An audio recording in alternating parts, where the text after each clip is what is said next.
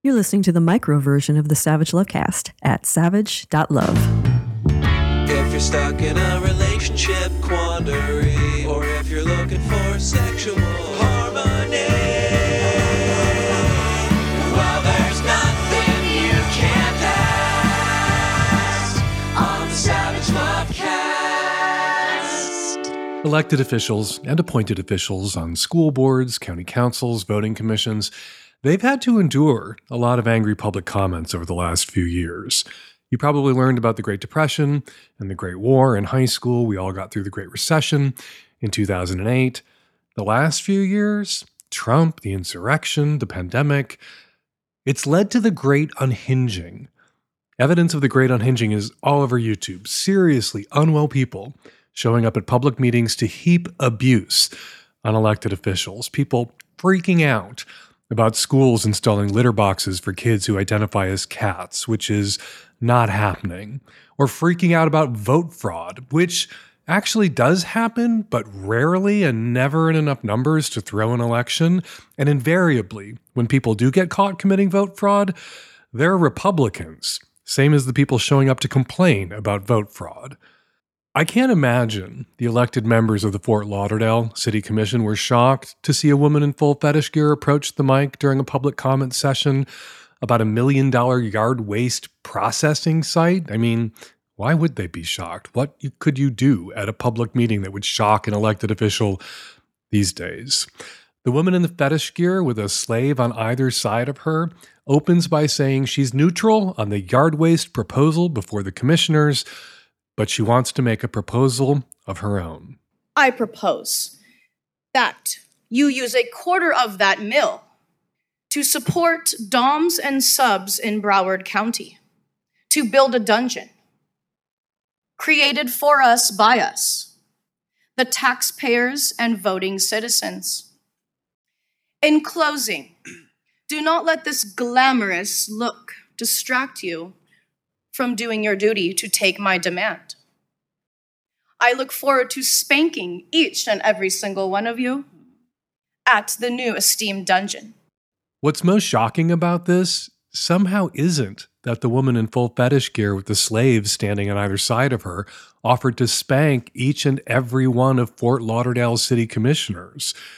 It's that compared to a lot of what we've seen going viral online at public meetings, she seems so reasonable and measured compared to the people going off about kitty litter boxes and boxes of pubic hair and disappearing ballot boxes. She's a taxpayer, as are other doms and subs in Fort Lauderdale, and if the city is going to build skate parks for skateboarders, and there are 10 skate parks in Fort Lauderdale when not everybody skates, why not one measly publicly funded dungeon for the kinksters? After the mistress finishes making her remarks, the chair of the meeting thanks her, wishes her a happy holiday, and then one of the commissioners puts a question to the city manager. City manager, are there any districts that have a dungeon? Not that I know of.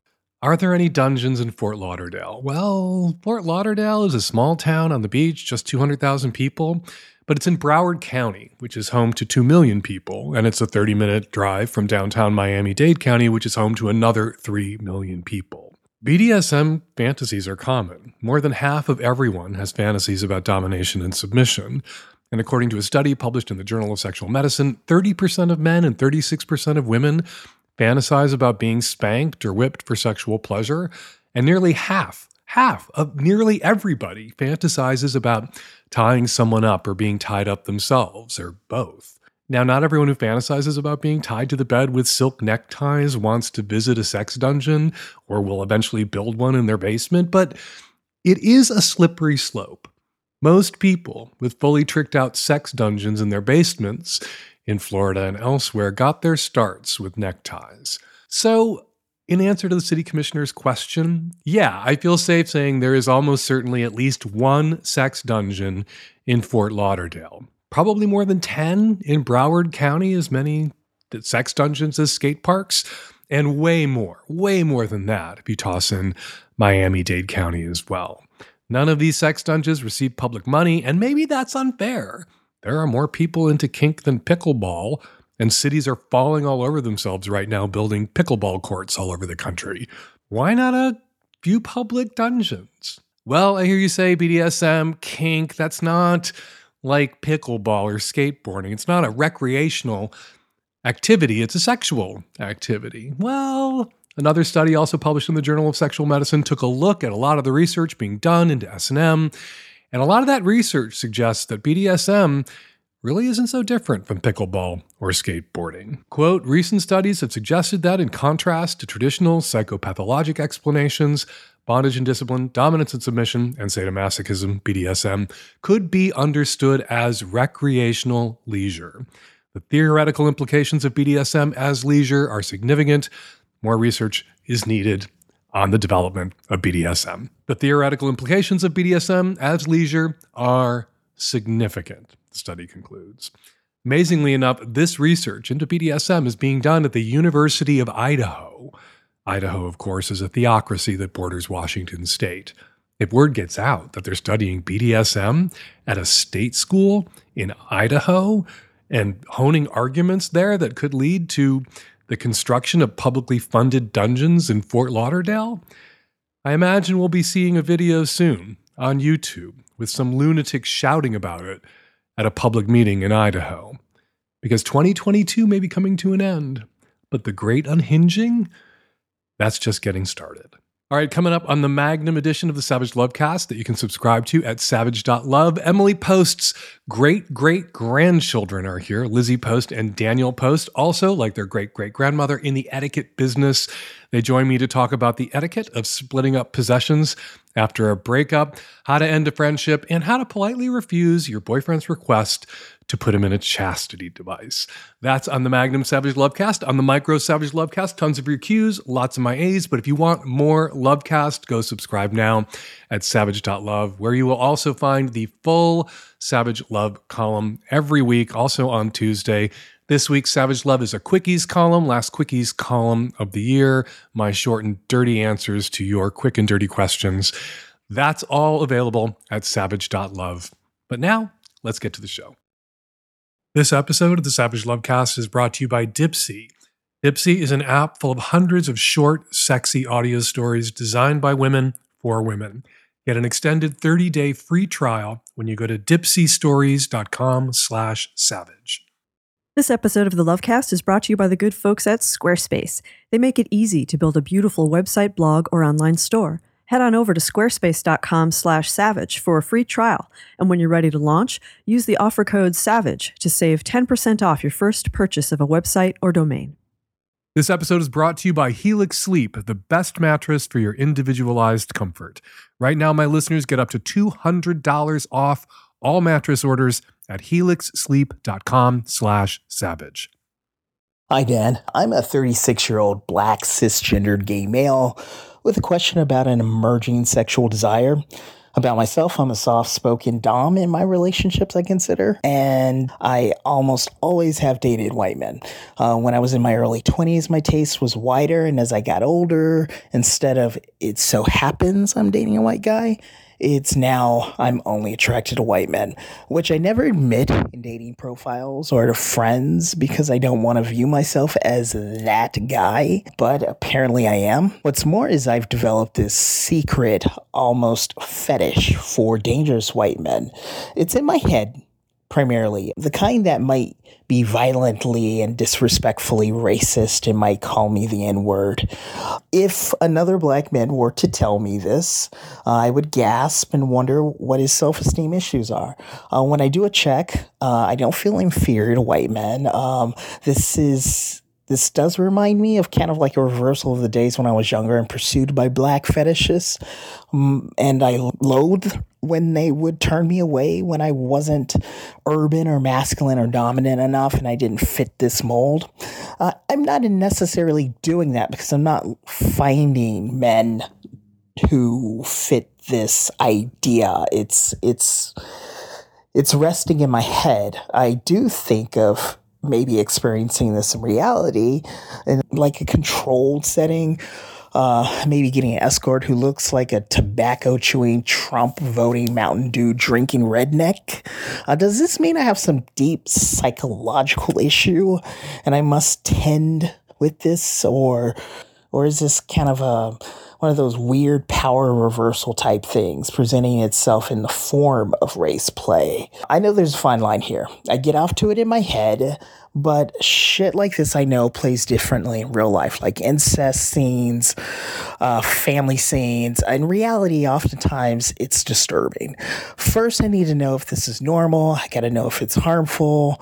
I don't want friends to know this because it's so fucked up. However, I toy with the idea of owning this for what it is.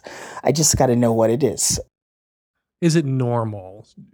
Sure. It's certainly common. Think of the woman who is a feminist who wants to have her hair pulled and be called a slut during sex by a partner that she chose. Think of the out proud gay guy who is never more turned on than when he's sucking the dick of some guy who is calling him a faggot. Think of the powerful person, the cliche is the CEO who goes to see a dominatrix because he wants to give up his power. There's something about transgressive role play during sex. There's something about what James McWhorter called on our show theatrical subjugation that is itself a category of turn-ons that seems to cut across all demographics and all sorts of different groups. So I am not at all surprised to hear that you, as an out, proud, gay, black man who's a soft-spoken dom, that there's something about being with really this archetype of a shitty, racist, Trump-supporting, tobacco-chewing, Mountain Dew-drinking piece of shit. There's something about that has started to worm its way into erotic subconscious over the last few years, and you want to play with that in a controlled setting. That's the most important thing. No one wants to be sucking the dick of a homophobe that starts calling him a faggot. No woman wants some person that they don't know and didn't choose and didn't give permission to start pulling her hair and calling her a slut. With the right partner, in the right context, in a controlled context, what would otherwise be experienced as a violation or a crime can be a turn on. So what do you do with this? You ask if it's harmful. And no, in controlled settings, it's not. Shame can be harmful, though. Shame could prevent you from finding a controlled way to realize this fantasy. Shame could be the thing that leads you to, one day disinhibiting with drugs or alcohol and then going for this in an uncontrolled, unsafe way to realize this fantasy. What you want to do is give your junk, give your dick, give your pussy what your dick or pussy wants, and ultimately will have at a time and place of your choosing when you're thinking clearly. And that could be finding an escort who is the type and telling them you want to explore this kind of role play, but first you want to know who they actually fucking voted for in 2020 and 2016. It's a sort of role play that I wouldn't do with someone who had actually voted for Trump in either of those years. I would feel safer engaging in this kind of role play with someone who was not hateful. You want your hair pulled and to have your ass slapped and to be called a slut by someone who isn't actually a misogynist, that makes you feel safe playing in that space, stepping into it together. So, is there something wrong with you? If this is something wrong with you, it's a common, normal thing for a person to have wrong with them, because you can identify exactly this kind of kink, kind of desire in so many different kinds of people. And the way it's expressed is different based on the kinds of person experiencing this particular kind of transgressive desire for theatrical subjugation. Jack off about it, think about it, and make a plan for how you can experience this in a way where you don't feel diminished. And it's fine for this to be a secret. It's fine for this to be something that you keep to yourself. You don't need to share this with friends and family for it not to be shameful. This can be something that you feel fine with. I think you can give your dick what it wants, and you can think about what it means that your dick wants this. And yeah, it says something bad. It doesn't indict you. It indicts the culture that you live in, the world you live in, and that you have to navigate that would result in you having this particular kind of transgressive desire. But ultimately, I think transgressive desires are hardwired into the human experience. And if it wasn't this, if we lived in a world that was free of racism, it would be something else. Your erotic imagination would have seized on something else, and you would be calling me and asking me questions about that something else. And finally, you say this is something that you would never admit. And I just said, I don't think you have to admit it. When we have kinks and turn-ons that are clearly some part of our erotic imagination seizing on some cultural ill, it can be fine to keep that to ourselves, for that to be something we share with our sex partners that we trust, because we don't want to reinforce these cultural ills. You know what I mean? That you can have your kinks and not contribute and experience them with a trusted partner that you feel safe engaging in this kind of role play with, without putting it out there all over Twitter or all over dating apps or all over your pornography or any whatever else, so that you don't contribute. You don't become a snowflake in that avalanche and contribute to the perpetuation of the kind of harms that resulted in you having this kink in the first place. But you shouldn't feel bad about having this kink. Like I said, if it wasn't this, it would be something. Hi, Dan and the gang. I just, as a trans man, got on Grindr because looking for some cock. And, gay cock, right, specifically, because I heard from another gay man that apparently on Grindr, there are straight men looking for trans men because literally any vagina will do for them. That is the last thing I want. Some straight guy seeing me as a woman and me not finding out until they're inside me and it's too late. So how can I filter out these desperate straight men on Grindr? Because I want to disclose that I'm trans, but I don't want that to be an invitation to these fucking dudes. So what do I do? Help me. You work on perfecting your gaydar. That's what you have to do. You have to make your best guess, make your best judgment about an individual guy that you happen to be talking to. This is the first I've heard of straight men being on Grindr because they're just looking for pussy and they don't care if that pussy is attached to a man or not. Most straight men are kind of put off by male or male-coded secondary sex characteristics like flat chests and beards. And so you're probably not, I don't think, it almost sounds like an urban legend or, something that's happened a handful of times and has been repeated and repeated and repeated, because I haven't heard this. Of course, I'm not a trans guy on Grindr, and I haven't had to pick through a bunch of responses from people who may have seemed too interested in my vagina, whatever you're comfortable calling the genitals that you were born with if you kept them. And it, I suppose it could be a thing that happened or happens with some regularity. Your only way to control for it is to ask to swap pictures, have a conversation, tell the person you're only interested in gay cock. You're not interested in, straight cock or bi cock. You want to be with somebody who's excited to be with you as a trans man and is into you and into your body, but not into your pussy as if it were, a woman's pussy, because it's not a woman's pussy, it's a man's pussy. And those guys are certainly out there. And I know some of those guys. I have some gay male friends who are so into not objectifying, not dehumanizing, not chasing, but open to and into trans guys and have really come to dig men's pussies. So those guys are out there too. You don't want to be with somebody who's indifferent to your genitals. You want to be with somebody who's excited to be with you and excited to be inside you. Will you be able to ensure at all times that is never the case if you have a lot of casual or relatively anonymous sex off Grindr, that there isn't someone inside you who is between his own ears a straight guy taking advantage of Grindr? There's no 100% guarantee that that can't happen. If that's what a straight guy is on Grindr doing, I think the odds, your stated fear that he'll blurt that out while he's inside you. Oh my God, this is so awesome. By the way, I'm straight.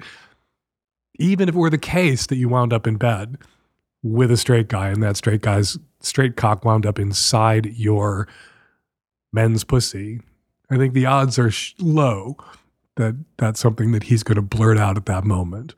Otherwise, you're just going to have to trust your gaydar and put it out there that you're only interested in gay men, that you only want to get with other gay men, cis gay men, in your case, since you're looking for gay cock. And then, if a straight guy somehow manages to make it through your gaydar, he'll know to keep his mouth shut about being a straight guy. Some general advice for the new year. Check in with yourself before offering to help someone else. Rest when you need to rest. Ask for what you need. And say yes to more things that make you feel good. Things like Dipsea. Transport your mind to a world where you can relax and indulge your ultimate fantasies and deepest desires with Dipsea. Dipsea is an app full of hundreds of short, sexy audio stories designed by women for women. At Dipsea, they bring scenarios to life with immersive soundscapes and realistic characters.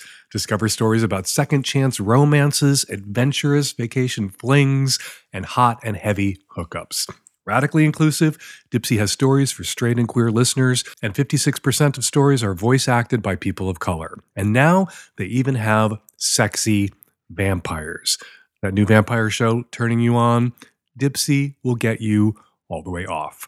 New content released every week, so in between listening to your favorite stories again and again, you can always find something new to explore. They also have soothing sleep stories, wellness sessions, and sexy stories that you can read. Let Dipsea be your go-to place to spice up your me time, explore your fantasies, relax and unwind, or heat things up with a partner. For listeners of the show, Dipsea is offering an extended 30-day free trial when you go to dipseastories.com/savage. That's 30 days of full access for free when you go to dipseastories.com/savage. Let them know the Lovecast sent you, dipseastories.com/savage. Hey Dan, I'm a 36-year-old bisexual woman who's been married to a husband for 10 years and with him for 17. With my husband's love and support, I've also had a girlfriend for about 14 months. Due to many professional and personal reasons, she and I have kept our relationship fairly quiet, and most people in our lives aren't aware of it. I've recently let all my siblings know about this relationship and the fact that I'm asexual, and they've been really, really supportive and excited for me. I haven't, however, spoken to my parents about my sexual orientation or this relationship, mostly because of the beliefs they've shared with me about people who aren't straight. They are a big part of the reason why I didn't fully identify as bisexual until about 3 or 4 years ago, despite the fact I'd had crushes on girls growing up. Last summer, my mom told me that her view was that people were only lesbians because they'd either been abused by males or because they were raised by lesbians, and thank God we didn't have to deal with that in my family. My question is, now that I'm very comfortable with my sexuality and my relationship, is it my job to come out to my parents to help educate them on the realities of people who aren't straight? If I do you have any suggestions on how I start? Well, it's not my job to come out to your parents. Yeah, of course it's your job to come out to your parents. And you can, as an adult, rationalize never coming out to your parents because your parents are shitty about queer people, shitty about lesbians in particular, sounds like, but shitty about queer people generally. And if that was the standard, if nobody ever came out to their parents ever because their parents were shitty about queer people, then nobody would have probably come out to their parents ever, because most parents, particularly decades ago, were pretty shitty about queer people. And parents who are shitty about queer people have a way of saying shitty things about queer people in front of their kids that they do not know yet to be queer. And so, yeah, it's on you to come out to your parents and tell them the truth. And it's going to be easier for you than for some other queer young people. You're no longer dependent on your parents. You don't live at home with your parents. You're not in high school. And it's going to be easier than it would be for a lot of queer adults who have to come out to their parents who may be shitty about the queer thing, because your siblings are in your corner and on your side. You're going to come out to your mom and dad. Your mom and dad are going to say shitty, hateful, ignorant things. You're going to Tell them they're wrong. You're going to answer all their questions. This is standard advice from me to people coming out to their parents, regardless of your age. You come out to them, you give them a year to ask all the shitty questions, say all the shitty things, have their tantrum. And if after that year they can't treat you with decency and respect and courtesy, if they can't come around partly, if not wholly in that time, don't see your parents. Your presence as an adult is the leverage you have over your family of origin. And the trick that you need, the turn you need to make, the pivot you need to make in your head is a pivot that a lot of queer young people, queer adults thinking about coming out to their families need to make, which is you hesitate to come out to your family right now because you fear your parents' rejection. You need to make them fear yours. Particularly, you're a grown-ass adult woman. Parents are going to hit a place in their lives where they kind of become kids, where they're dependent on their adult children to come over and turn on a fucking toaster, much less get them on the internet or help them. You know, in my case, I can't do it at my advanced age. Turn on the fucking television. I have to call in the cavalry whenever I want to turn on the television. Your parents are going to need you. And yeah, I think you should weaponize that need to get your parents off the hateful bullshit that your parents have been stuck on all this time. So yeah, it is your job as an adult queer person to come out to your parents. And I think you know that. I think you called in looking for a little bit of a nudge, which is why I'm being a little bit of maybe an impatient nudge today. You need to come out to them. And you set the ball rolling by coming out to your siblings. And I think you need to get out in front of that ball. Because if your siblings, plural, all know you're queer, odds are that one of them is going to say something in front of mom and dad because they don't know mom and dad are in the room or because they just get sloppy. You know, your relatives, if you're out to some of them but not all of them, can lose track of who you're out to and who you're not. And so at a certain point, you gotta over up and come out to all of them. And, you know, people sometimes rationalize not coming out to their parents, not coming out to their family because their family is shitty. Your parents said shitty things about queer people in front of you when you were young, and it hurt you, it harmed you, it put you in this position now where you're even still afraid to come out to your parents. If you don't challenge them on that, what shitty things are your parents saying right now?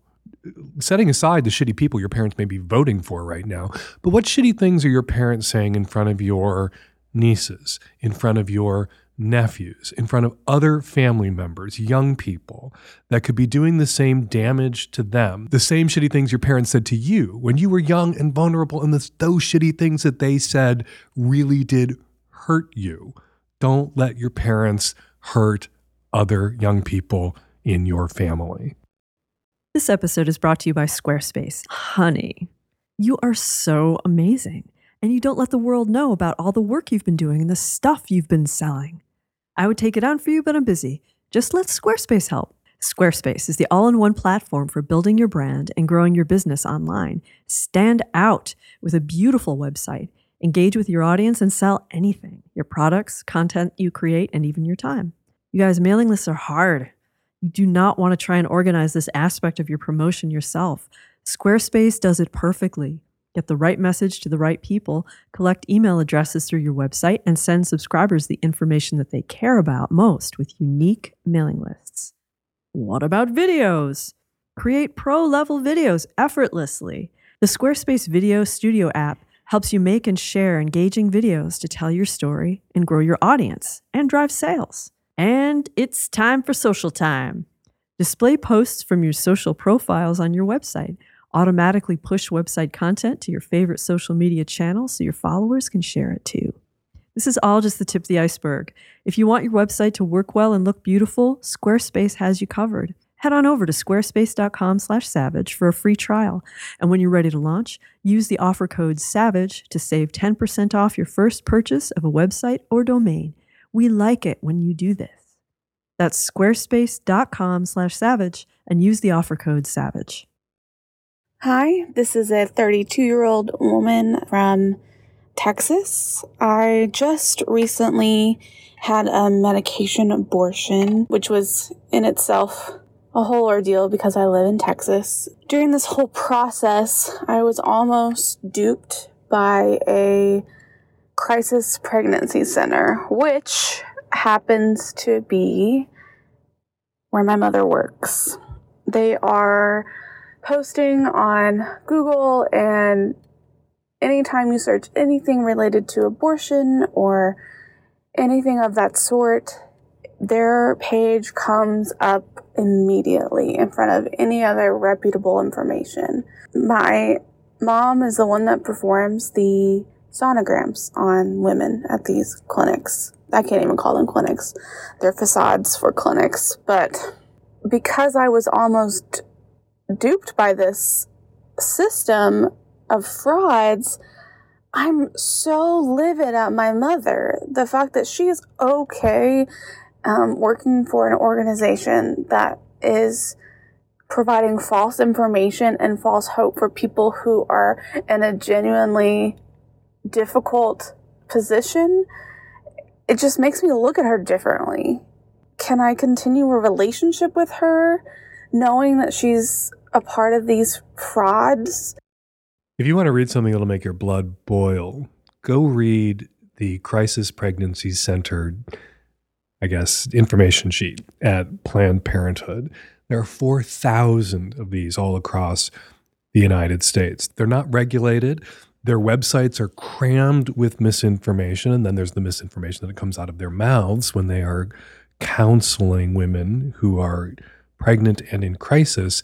And they get federal funding through abstinence education and marriage promotion programs that just zombie their way along from one administration to the next. Barack Obama tried to put a stop to flushing federal funds down the toilet for abstinence education programs that backfired and couldn't do it to the tune of hundreds of millions of dollars throughout the Obama administration. Obama, who came in, you have to make deals in politics. You can't get everything that you want. I'm not faulting Barack Obama for not creating a kind of utopia, but Obama, who came in saying we're going to restore science to its rightful place in our politics, kept having to flush money down the toilet on abstinence education and abstinence programs that also went to pregnancy crisis centers, like the one where your mom works, that suck in women by fuck Google for taking their money by paying to be the top return when somebody Googles, I'm pregnant and I need an abortion, and the first place that pops up, the first place they might get sent is a pregnancy crisis center where some nice woman does an ultrasound. And I believe, and maybe this is apocryphal, maybe this is urban legend, that some of these ultrasounds, they produce fake images of fetuses that are farther along in development to terrorize and guilt trip women, because their mission, their goal is to, at all costs, of course, all costs being imposed on the pregnant woman in crisis, for whom the best possible choice may be to terminate that pregnancy, it is at all costs to bully, manipulate that woman into not having that abortion, to delay having an abortion. Some pregnancy crisis centers have been caught telling women that they could get an abortion, might schedule an abortion in an effort to run out the clock in states that have 16 or 22 week limits, abortion bans after 16 or 22 weeks. They're obnoxious. And it is sad that your mother is a pro-lifer who would work in a place like that. I think you should come out to your mom about having had a medication abortion. I think you should come out to your mom and have the throwdown argument with your mom about what the fuck it is that she's doing.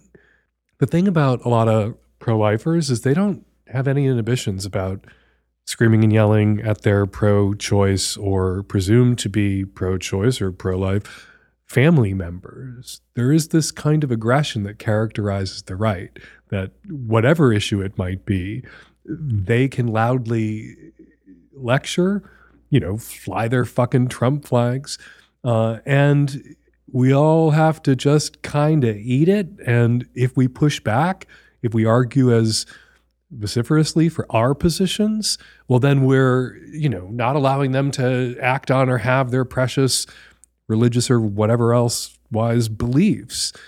And, engaging with right-wing lunatics about your politics isn't always an attractive proposition. You don't want to get in a screaming match with some Trumper, but a screaming match with your mother about abortion when you've had an abortion, when a quarter of all women, American women, have had an abortion, and 60% of those women who've had abortions are mothers. They had an abortion because they already had kids, already had as many kids as they could take care of. Got to stand up to the bullies, even when the bullies come in a nice gingham dress disguise. I don't know what kind of person your mother is. You don't say that she's toxic in other ways or malevolent in other ways. Maybe it's just this. There's a lot of people out there on the pro-life side who have a kind of sentimental misunderstanding or gauzy view on who gets abortions, why they might get abortions, or why a woman might need an abortion. And you got to get in their faces sometimes and argue with them. And, you know, some stranger on the street arguing with your mother out in front of her pregnancy crisis center, if NARAL or somebody else should show up to protest it, that's going to bounce off your mother. You talking to your mother about the abortion you had and why she's doing what she's doing and why it's wrong, that could break through. That could have an effect on your mother. And if she's not a shitty person in every other way, this is a pretty shit way to be a shitty person. This is pretty shitty. But if she's not a shitty person in other ways, you can still have a relationship with your mother. Sometimes having relationships with your relatives or children who aren't shitty in the way you're shitty can, over the long term, create a kind of cognitive dissonance that moves a person off their shitty positions. It doesn't always happen instantaneously or right away, but I can't tell you how many friends I have, people my age, people in their 40s and 50s, whose parents were right-wing conservatives 20 years ago, and just engaging with their parents the day in, day out of having a relationship with an adult child who's a feminist or who's out and gay or who is pro-choice or who is not voting for Republican dirtbags, moved their parents. And then one day they kind of realized that their parents were saying things that would have shocked them to hear come out of their parents' mouth 20 years ago, and voting for people that it would have shocked them had their parents voted for those persons, you know, for Democrats for the most part, 20 years ago. So don't go into this conversation that I really do think you should have with your mother with the expectation that your mother's going to pull some sort of 180. Go into this conversation with the hope that in time, your mother will one day surprise you. If not a full 180, close. Mattresses. When you think about how much time you spend on your mattress every night, and then you think about how long you stick with one mattress, you should get the best mattress you can. And that mattress, without question, is a Helix Sleep mattress. Helix Sleep is a premium mattress brand that provides tailored mattresses based on your unique sleep preferences. There are 14 unique mattresses in the Helix lineup, including a collection of luxury models, a mattress for big and tall sleepers, and even a mattress made for kids. Everyone sleeps differently. That's why Helix has different mattress models to choose from, each designed for specific sleep positions and feel preferences. They have models with memory foam layers to provide optimal pressure relief if you sleep on your side, like I do. Models with a more responsive foam to cradle your body for essential support for you stomach and back sleepers out there. Plus, they have enhanced cooling features to keep you from overheating at night, which is really important for sleepers like me who are married to sleepers who heat up like furnaces at night, like Terry does. And if your spine needs some extra TLC, they got you. Every Helix mattress has a hybrid design combining individually wrapped steel coils in the base with premium foam layers on top, the perfect combo of comfort and support. I took the Helix Sleep Quiz and was matched with a Midnight Luxe mattress because I wanted something that had medium firmness, and Terry and I, we both tend to move around a lot at night. We don't want to wake each other up each time one of us starts moving around. The medium firmness mattress ensured that we can move around at night individually without waking everybody up. I don't even want to remember our old mattress. Good riddance to that thing. Not only is our Helix mattress the best I've ever slept on, and not just slept on, but the setup was fast and easy. Helix mattresses are delivered in a box straight to your door for free. Plus, Helix mattresses are American-made and come with a 10 or 15-year warranty, depending on the model. And you get to try it out for 100 nights risk-free. If you don't love it, I know you're going to love it, but if you don't love it, they will pick it up for you and give you a full refund. Helix is offering up to $200 off all mattress orders and 2 free pillows for our listeners. Go to helixsleep.com/savage. Let them know the Lovecast sent you. helixsleep.com/savage. With Helix, better sleep starts now. Hi, Dan. I'm a 30-year-old man. I am coming to the realization that I need to break up with my girlfriend. Our relationship is 2 years old now. We've been just kind of slowly getting more like toxic and messed up. And a big part of it for me is that she is just way too emotionally dependent on me, really like insecure, and wants me to do everything for her. And I could go on and on about why I want to break up with her. But my question is, how should I do it? I've kind of tried to break up with her a couple of times over the last couple of months, and she has sort of manipulated me, coerced me into like not doing it. And by manipulation and coercion, I mean like she'll stand in front of the door, not let me leave. Like to the point where it's like either I'm going to get into a, physical confrontation with her, or I'm going to stay inside, or I got to call the cops or whatever. Right. So I really want out of this relationship. I need to for my sanity. My question is, how should I do it? Because I know it's just going to be a mess if I try and do it in person. And I know that she'll harass me, and I know that she'll blow up my phone, and I know all these things will happen. The thing, though, is that I'm watching her place right now because she's away across the country seeing her family, and she's going to be gone for a couple of weeks. And I'm taking care of the cat. I've kind of thought maybe the only clean way that I can get out of this without all that manipulation and coercion and phone harassment and blah, blah, blah, blah, blah is I just need to get all my shit out of her place while she's still gone. And I'm supposed to pick her up at the airport. But I think maybe before she comes back, I'm just going to tell her the day before. I'm going to say, we're done.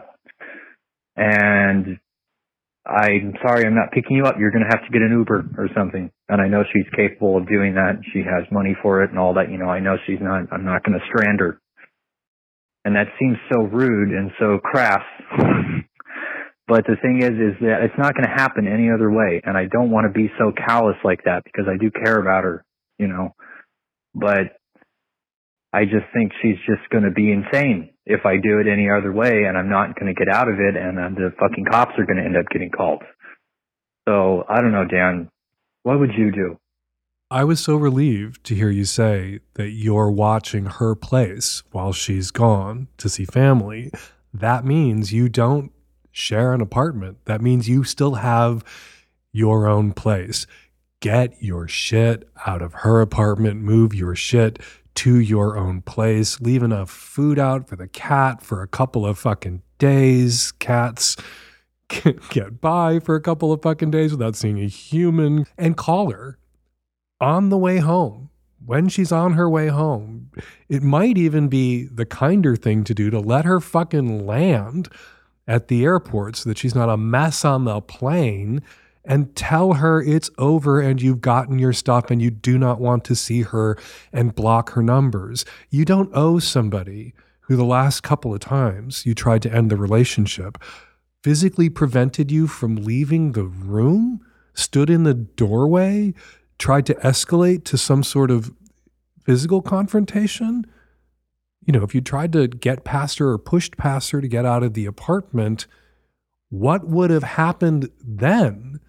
Yeah, no, you gotta call her. I don't think I should call this a bluff. You just have to stop putting up with this bullshit. You tried to do it face to face. You weren't able to because she wouldn't let you. So she doesn't deserve a face-to-face breakup. She can't be trusted with a face-to-face breakup like an adult. She deserves the text message that she gets when she lands, letting her know where the keys to her apartment are, or that you toss them back in the mail slot, letting her know the cat's fine, but letting her know that it is over and you are gone and you would rather not hear from her again. And there's nothing to discuss. You do not need somebody's consent to end a relationship. Ending something, breaking up with somebody is the only thing about a relationship where the other person's consent is immaterial. You don't have to win an argument to end a relationship. And you shouldn't have to best somebody in a threatened physical confrontation to end a relationship. Leave some food out for the cat, throw the keys back through the window or whatever, send her a text message when her plane lands, letting her know she'll need to get an Uber because you will not be picking her up because it is over. All right, before we get to this week's listener response calls, let's not read the tweets. Let's read a few comments on last week's podcast left at savage.love. In response to the guy who went out looking for sex workers in his area by Googling sex workers in my area and found scammers instead, a listener writes, finding a sex worker is actually super easy. Look for them on Twitter or at wearetrist or at trist.link. Make sure they have followers and a website. See someone who asks for your real-world information.